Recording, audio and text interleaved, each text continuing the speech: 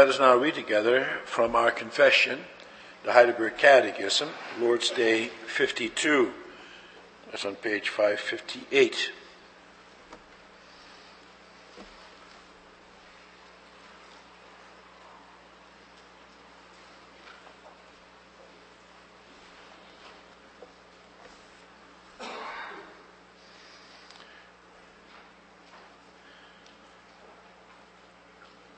There we find God's word summarized as follows. What is the sixth petition? And lead us not into temptation, but deliver us from the evil one. That is, in ourselves we are so weak that we cannot stand even for a moment. Moreover, our sworn enemies, the devil, the world, and our own flesh, do not cease to attack us. Will you therefore uphold and strengthen us by the power of your Holy Spirit, so that in this spiritual war we may not go down to defeat, but always firmly resist our enemies until we finally obtain the complete victory. How do you conclude your prayer? For yours is the kingdom and the power and the glory forever.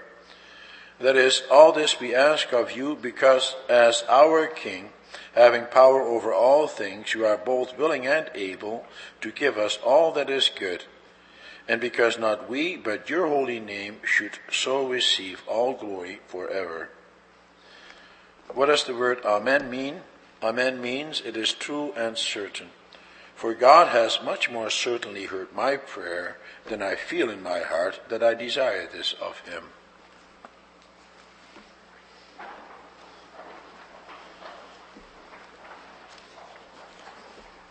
In response to the preaching, we will sing from hymn 42 to stanzas 2, 3, 4, 5, and 6. Beloved congregation of our Lord and Savior Jesus Christ, brothers and sisters, also you boys and girls are included. The last petition of the Lord's Prayer that we are dealing with this afternoon comes right after the petition for the forgiveness of sins. If you think about it, this may surprise you. For with the forgiveness of sins, you would think that all has now been said and done. If you have the forgiveness of sins, then all is well between you and the Lord. Then your salvation is assured, and then your entrance into heavenly glory is a foregone conclusion. However, note well that in the Lord's Prayer, the petition about the forgiveness of sins, that after that we are still given another petition to pray. The next sentence is, and lead us not into temptation, but deliver us from the evil one. In other words, with the forgiveness of sins, we still need to be warned about the fact that we are not yet done, even though we have been reconciled to God through the blood of the cross. We are being cautioned here that we are still living in this evil world, that danger still lurks all around us, that the devil is still trying to claim us. He is trying to tempt us. The battle with evil is far from over. That's why it is a good thing that at the same time we're also reminded, as we were this morning, that the Lord reigns. The kingdom belongs to him, and the power and the glory. God is with us. We need the assurance of his presence. That's what this Lord's Day is about. I will preach to you about the battle against the evil one and the ultimate victory. First, we will look at why this battle is necessary. Secondly, what this battle includes. And finally, how this battle is won.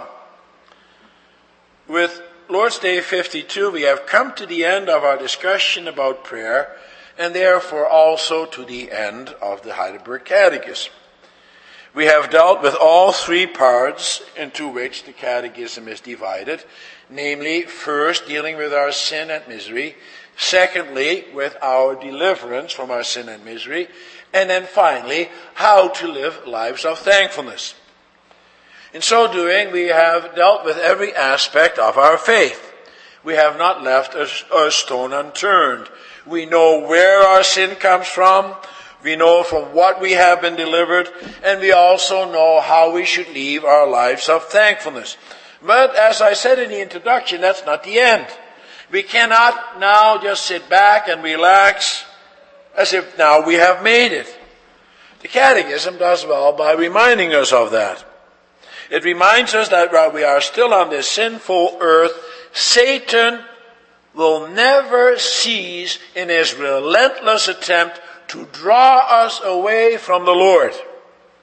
Sin continues to be a reality. But that brings us before a dilemma.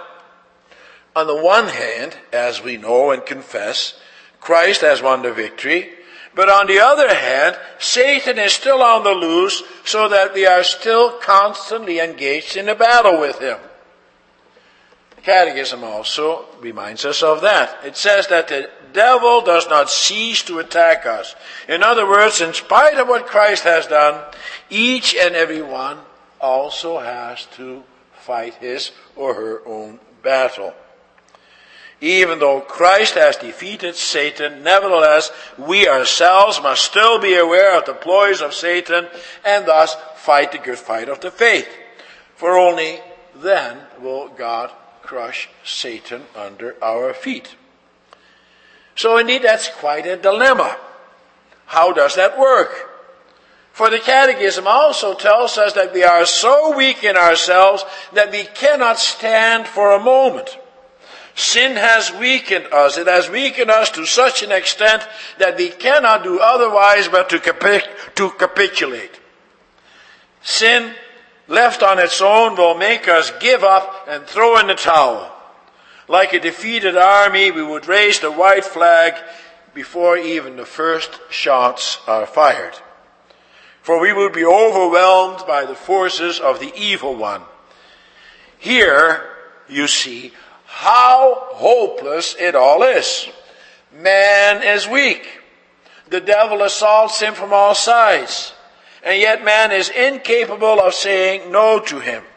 That is also what Paul said in Romans 7, verse 18 and 19. Paul says there, I know that nothing good dwells in me, that is in my sinful nature, for I have the desire to do what is good, but I cannot carry it out. For what I do is not the good I want to do, but the evil I do not want to do, this I keep on doing. Does that sound familiar? That's the way it is with you and me as well, isn't it? How often are you and I not overcome by evil because of our inability to resist? We say a wrong thing even before we realize it. We entertain wrong and evil thoughts without any seeming control over them. We're also easily addicted to certain substances. We feel totally helpless at times and so utterly alone. Well, we all have our struggles. The one may have different struggles than the other, but all of us have the same struggles. And then, brothers and sisters, boys and girls, we see the beauty of this prayer. The Lord teaches us to pray. And what is prayer? Well, prayer is an expression of the covenant that exists between Him and us. It is only in the way of the covenant that we can find our way out. For what is a covenant? Ultimately, it is this, that two are merged into one. We and God are united through faith. You can compare that to a married couple. The two become one flesh.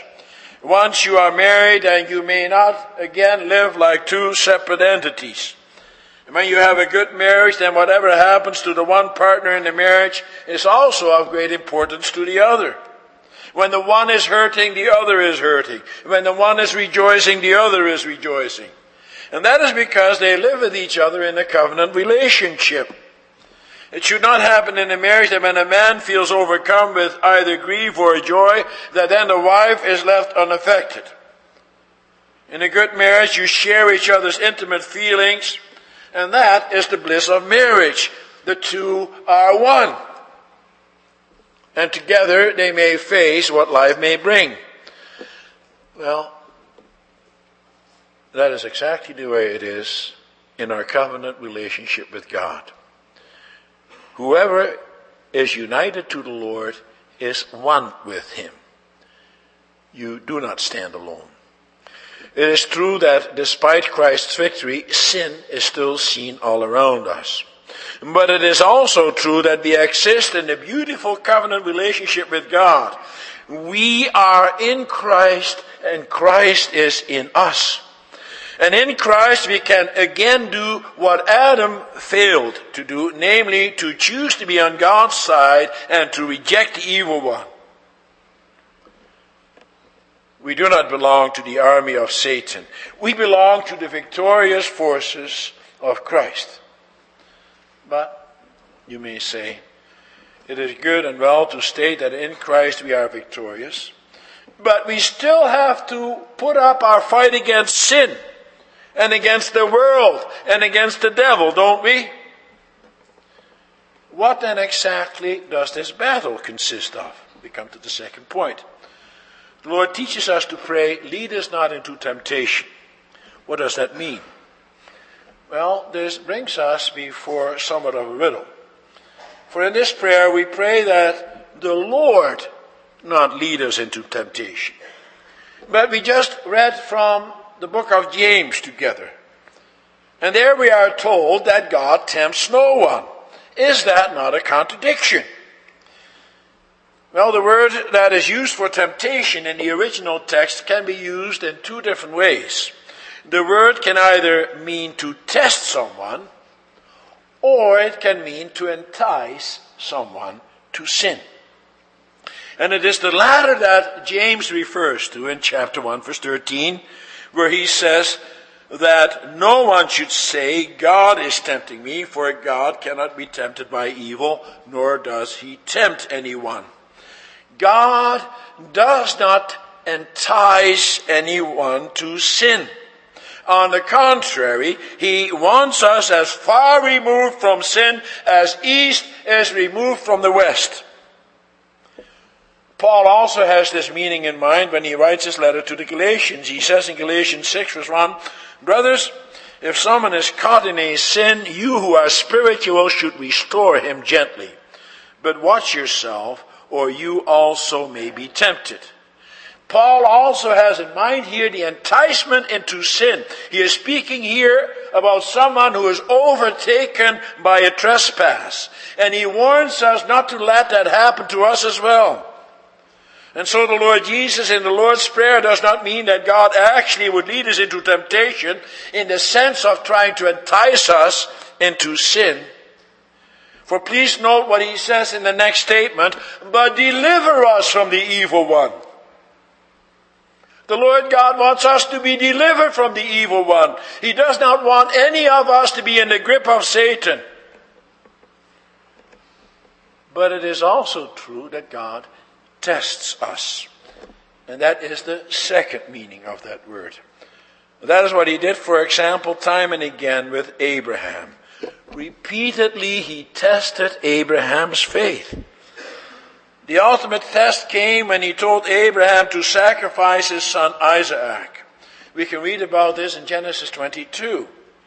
And the Lord also reminds us of this in Hebrews 11 verse 17, where it says, by faith Abraham, when God tested him, offered Isaac as a sacrifice. Here the same word is used as is used in James. The word that is used there for tempting. But here we translate as him testing us. But why, you may ask, do we pray that the Lord not lead us into temptation then? He puts Abraham to the test, but does that not mean the same as bringing him into temptation? For when you put someone to the test, do you then also tempt him to do the wrong thing? Well, brothers and sisters, please understand how God deals with us. Think about how a shepherd deals with his sheep. For a grazing sheep, it is easiest to graze on level fields, where there are no ravines and where there are no wild animals lurking in the shadows. But it is not always possible to stay on those level fields. There comes a time when the meadows are overgrazed, and then it is time for the shepherd to lead his sheep farther afield, to fields where there is lush grass. But that may force the shepherd to go through a narrow mountain pass with his sheep in order to reach the next grazing ground. And there, on that path to that next grazing ground, many dangers lurk.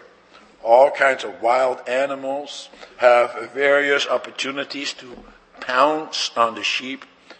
And furthermore, also the deep cliffs pose a great danger. If a sheep does not stay on the narrow path, if he does not stay close to the shepherd, then he will be in danger of falling into the ravine. Now this illustrates the difference between the work of the Lord and the work of Satan. The Lord is the shepherd who leads us on the narrow path to greener pastures. He leads us through that dangerous mountain pass. For in this world, danger is all around us. We cannot escape sin. That is impossible for us. And Satan is like a wild animal who waits in the shadows to pounce on us. He will either directly confront us or he will sneak up on us. But on the other hand, the function of the shepherd is quite the opposite. The shepherd always has in mind the welfare of his sheep. He protects his sheep from the dangers around him. He does not want any of his sheep to come to harm. But a shepherd will therefore also have to test his sheep, to train them, to teach them to listen to his voice. He teaches them to stay close to the shepherd when dangers lurk. And in order to train them, he even allows them to come close to dangerous situations. He wants to teach his sheep to stay close to him at all times. He wants to teach them to trust him, to trust his voice. They must learn that only near to the shepherd are they safe. Outside of his reach, they run the risk of being killed. And therefore we pray, lead us not into temptation. For when we pray that, then we pray that we do not fall into the snares of the evil one, and that we stay close to the shepherd. In this life we cannot avoid contact with Satan. He is all around us. He is within us. And God knows that. And how then do we protect ourselves from the temptations of the devil? Well, brothers and sisters, boys and girls, you can only do that if you stay close to the shepherd. You can only do that if you are made aware of the dangers that surround you. And then the Catechism also points out where the dangers lurk. It mentions, for example, that not only does the devil cease to attack us, but so does the world. What does that mean? That we should not mix with the world? That's what some people think. They believe that the evil comes from the world. As long as you isolate yourself as much as possible from the world, then you can also protect yourself from the evil one. But is that what the Lord God means? Paul says in 1 Corinthians 5 verse 9 and 10, I have written you in my letter not to associate with sexually immoral people, not at all meaning the people of this world who are immoral, or the greedy and swindlers or idolaters. In that case, you would have to leave the world. Indeed, we cannot leave this world. We are part of this world. But the Catechism teaches us that we should not partake of the sinful practices of this world. The Catechism has in mind here the world in the way that it is abused and used by the devil and his agents. It's also what the Apostle John has in mind when he says in 1 John 2 verse 15 and following, do not love the world or anything in the world. If anyone loves the world, the love of the Father is not in him. For everything in the world, the cravings of sinful man, the lust of his eyes, and the boasting of what he has and does, comes not from the Father, but from the world. The world and its desires pass away, but the man who does the will of God lives forever. When the Scriptures speak of the world in this way, then it refers to the world as the covenant partner of the devil. And therefore, when the world is used in that collective sense, the Lord warns us of the evil that lurks around us. The world rejected him. We may not be part of that world, but at the same time we still live in this world, and therefore we should live in it in such a way that we stay on the right side of the fence, namely on the side of the Lord Jesus Christ, that we stay close to the shepherd. We cannot wander away from him, for then we endanger ourselves greatly. Brothers and sisters, while we live in this world, we have to be on our guard. Sin and the devil are around us. We cannot escape these things by living in colonies as the Mennonites of today do, or as the monks do in their monasteries. For also, as the Catechism says, our own flesh does not cease to attack us. Daily we are confronted with our own sins and our own weaknesses. And if we just concentrate on the evil that is outside, then we are leaving ourselves in grave danger. For then we do not see the danger that lurks nearby, the evil that is all around us, even within our hearts. And then Satan will sneak up on you. And so when we pray, lead us not into temptation, then we do not pray that the Lord removes us from this world. No, we are in this world. But while we are in this world, we pray that he does not give us over to the snares of the evil one. The Lord God has made you and me part of his army. He drew the battle lines, and he drew us in a covenant relationship with him. So often we partake of this world in a way that the Lord God does not allow. So often and in so many ways we take part of the evil practices of this world. Think about it. Let me ask you, what do you do for entertainment? What kinds of movies and television programs do you allow in your home? What is the kind of music that you listen to? Young people, where do you go on a Friday night or a Saturday night? Do you get drunk? What are the kinds of things you do? Brothers and sisters, boys and girls, teenagers, let your prayer not to lead you in temptation be in accordance with your actions. Else your prayer is to no avail. Then you yourself are nothing but a worldly person. And there are many other ways in which we lead ourselves into temptation. For do not think that by avoiding such outward influences, that then you are protected from the world's either. Don't think that just because you stay away from those kinds of things, that then you're safe. For you're also worldly when you give over to your fleshly desires. For example, when you're full of resentment. When you're angry at everybody else. Also when you glory in your own achievements. When you boast in yourself how good you are. How good you are by staying away from all the other things and keeping the law and condemning others for doing it. You see, that's also what a worldly person does.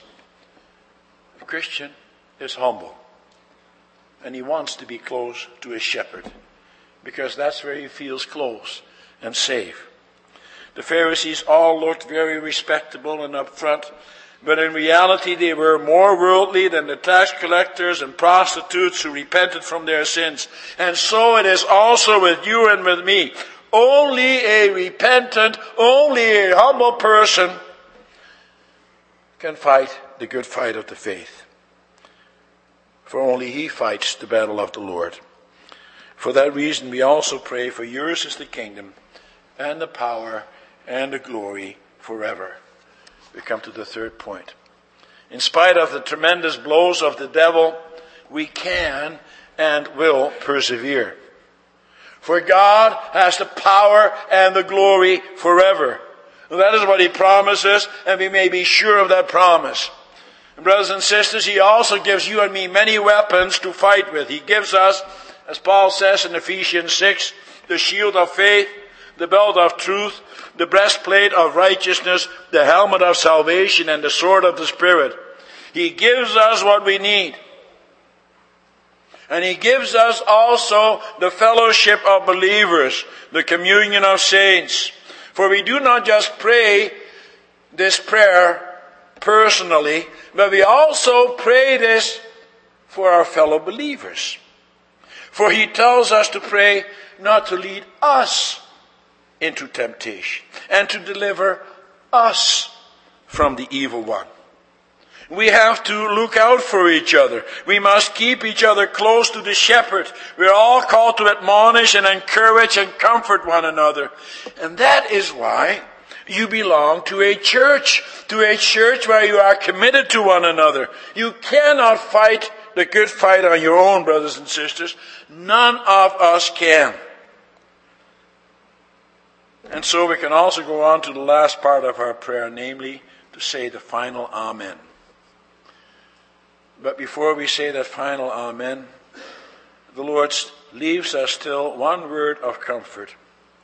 He tells us that the kingdom belongs to him, and that he has the power and the glory forever.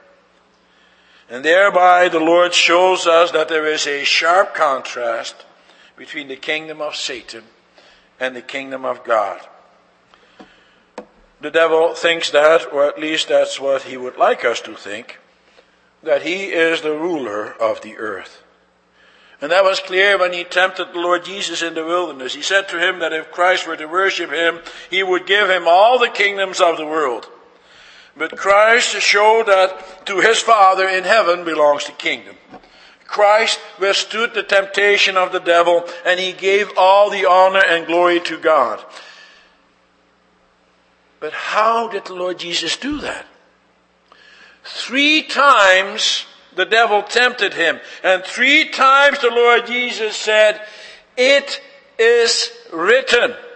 Our Lord withstood the temptation of the devil by going to the scriptures. It is written. He came with the words of his heavenly Father. And that is what you are supposed to do when you are tempted, to go to God's word and to go to God in prayer. Does the devil tempt you? Seek your defense in the scriptures, brothers and sisters. Seek God all the time, at all times. Try to be in tune with the will of your heavenly Father. The world around us wants to worship Satan. But we know whom we alone must worship. The Lord our God. No one can take his kingdom away from him. And that's a sure thing. And that's why we may also end this beautiful prayer with the word Amen. It is true and certain. It means that we have the assurance that in Christ we have already won the battle against the evil one. And so all our lives we wait to hear and listen with bated breath about the power of God who will sustain us in this battle. And we will listen with the surety of our faith. For when we pray this last petition, we know with certainty that God is on our side and we on his, as long as we submit ourselves to him and his word. He is our covenant God. We belong together. And he does not forget his bride the church, as she struggles with the evil one. He protects her and maintains her. And so now we can say our Amen, for it shall surely be. Amen.